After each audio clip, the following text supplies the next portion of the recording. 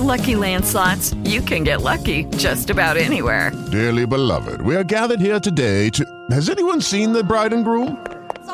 Sorry, we're here. We were getting lucky in the limo and we lost track of time.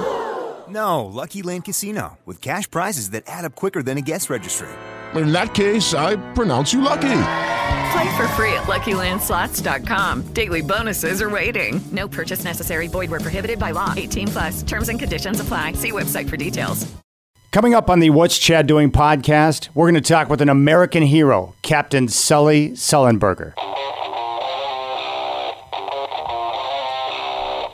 One of the most trusted voices in Portland radio for more than a decade, Chad Doing.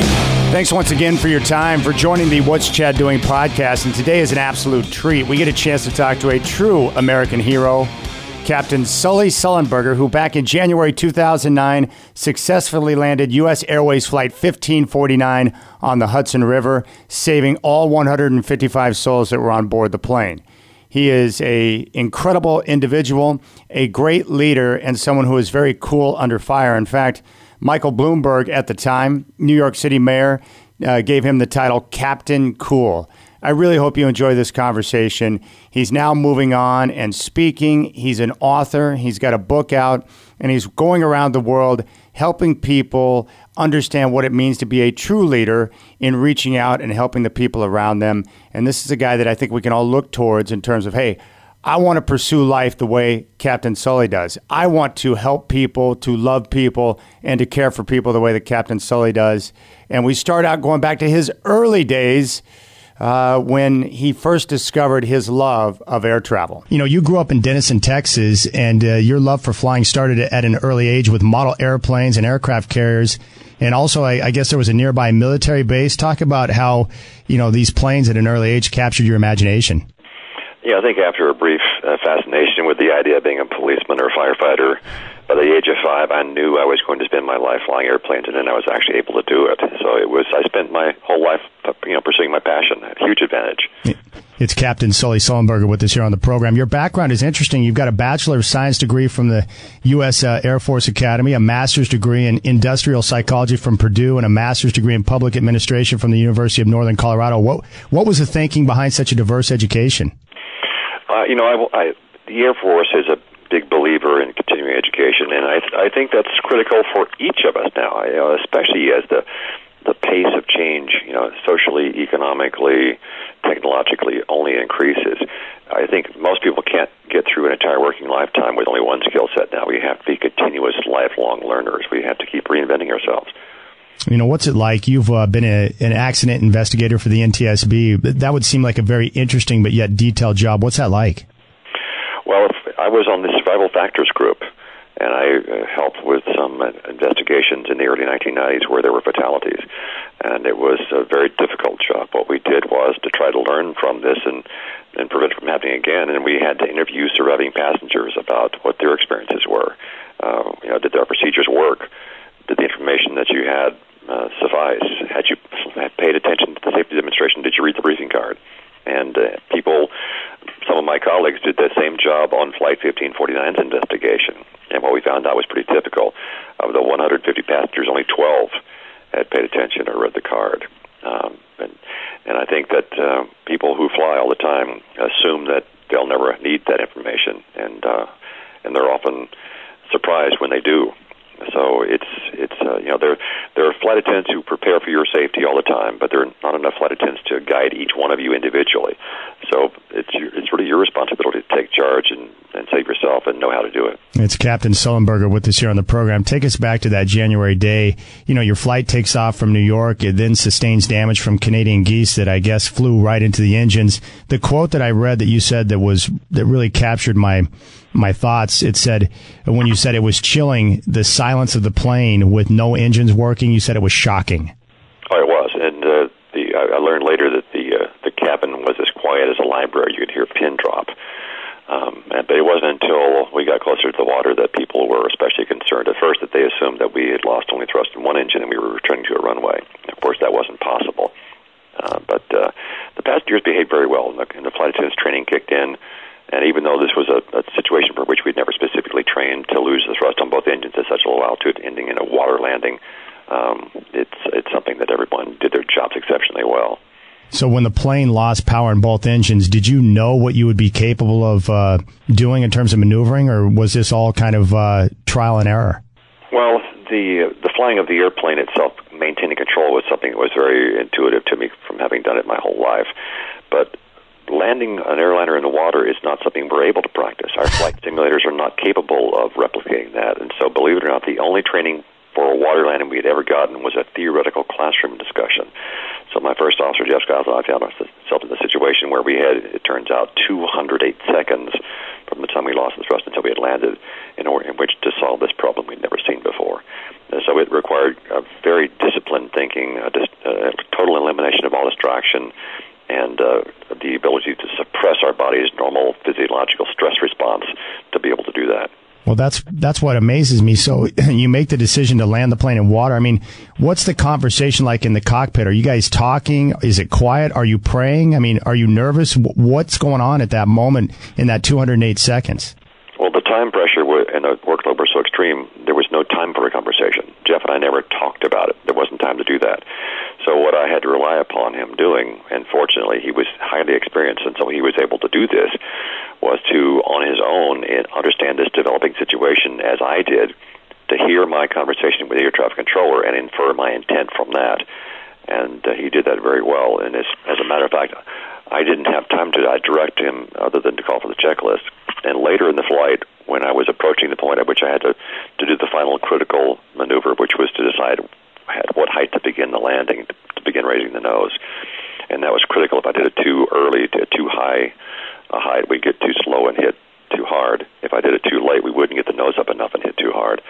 And so Jeff knew to shift his focus from trying to regain thrust from the, it turns out, irreparably damaged engines, and instead help me in judging that height by calling out to me altitude and airspeed. So we did a lot of collaboration wordlessly, it turns out, because of our training and our responsibilities that we understood so well. It's Captain Sully Sullenberger with us here on the program. What was the biggest life lesson that you learned from Flight 1549? That it was things I'd done decades before on a daily basis that allowed us to do that, what we did. It was the professionalism, the dedication, the intellectual curiosity, the constant learning, the constant preparation for whatever might happen that prepared us for this novel situation that we'd never specifically trained for. And I think that's true in each of our lives. And all these dozen people I talked to that I've had the ability to interview because of the flight 3 years ago, people that have accomplished so much and touched so many people's lives, they each share common values and common techniques that they use to make their lives and other lives better. And these are things that we can all learn to do. Now, Captain, in your new book, Making a Difference, Stories of Vision and Courage from America's Leaders, which is available now, talk about some of the individuals you spoke with, the people that stood out that will really make your book a difference maker. Well, the first one I profile is Admiral Thad Allen, former Coast Guard Commandant who was brought in the darkest hours of the initial federal response to Hurricane Katrina, and in a very strong example of leadership by personal example. He encounters several thousand of these relief workers who've just been beat up on in the press, who are totally demoralized. It's chaotic. Everyone's kind of working individually.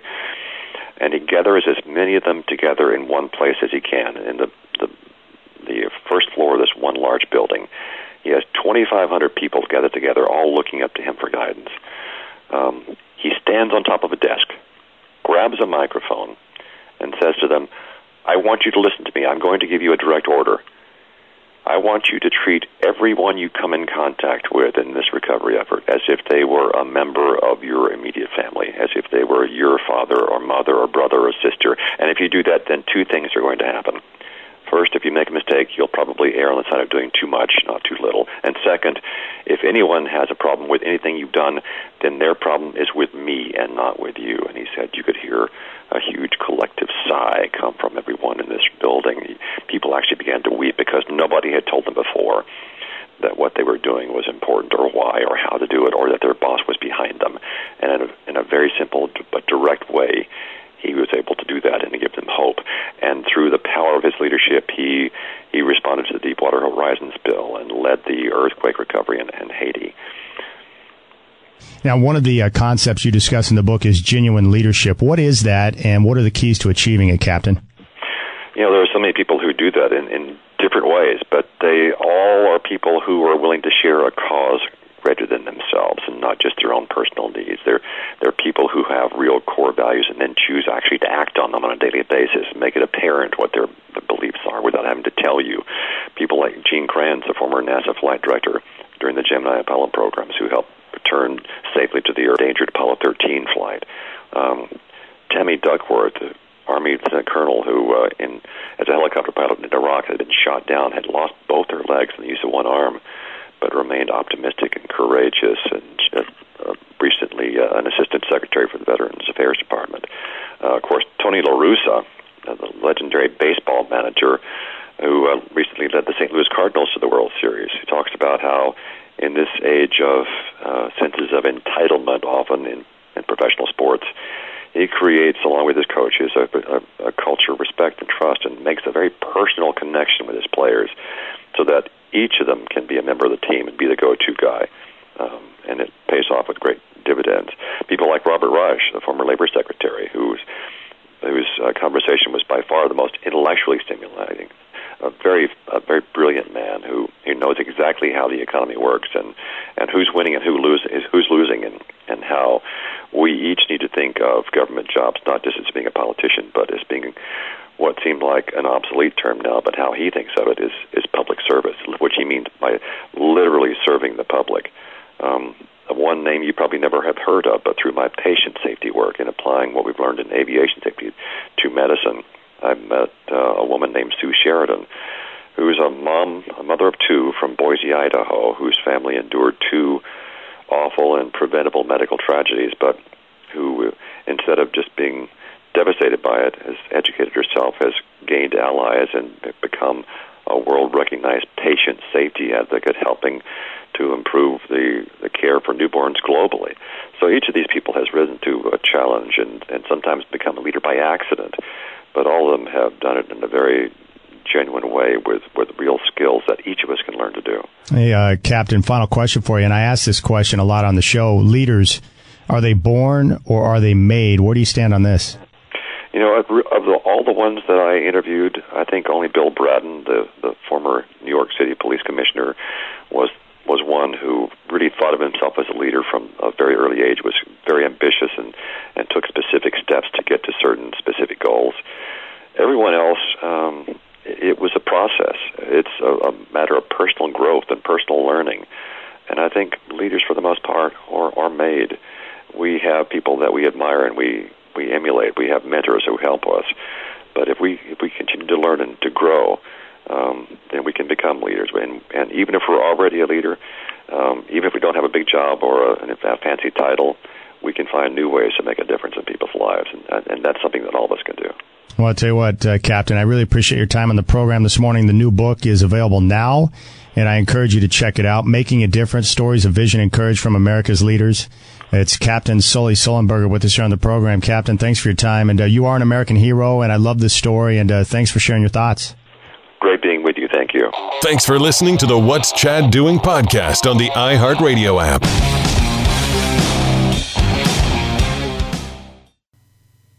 It is Ryan here, and I have a question for you. What do you do when you win? Like, are you a fist pumper, a woohooer, a hand clapper, a high fiver? I kind of like the high five, but if you want to hone in on those winning moves, check out Chumba Casino. At ChumbaCasino.com, choose from hundreds of social casino-style games for your chance to redeem serious cash prizes. There are new game releases weekly, plus free daily bonuses, so don't wait. Start having the most fun ever at ChumbaCasino.com. No purchase necessary. VGW Group. Void where prohibited by law. See terms and conditions. 18+.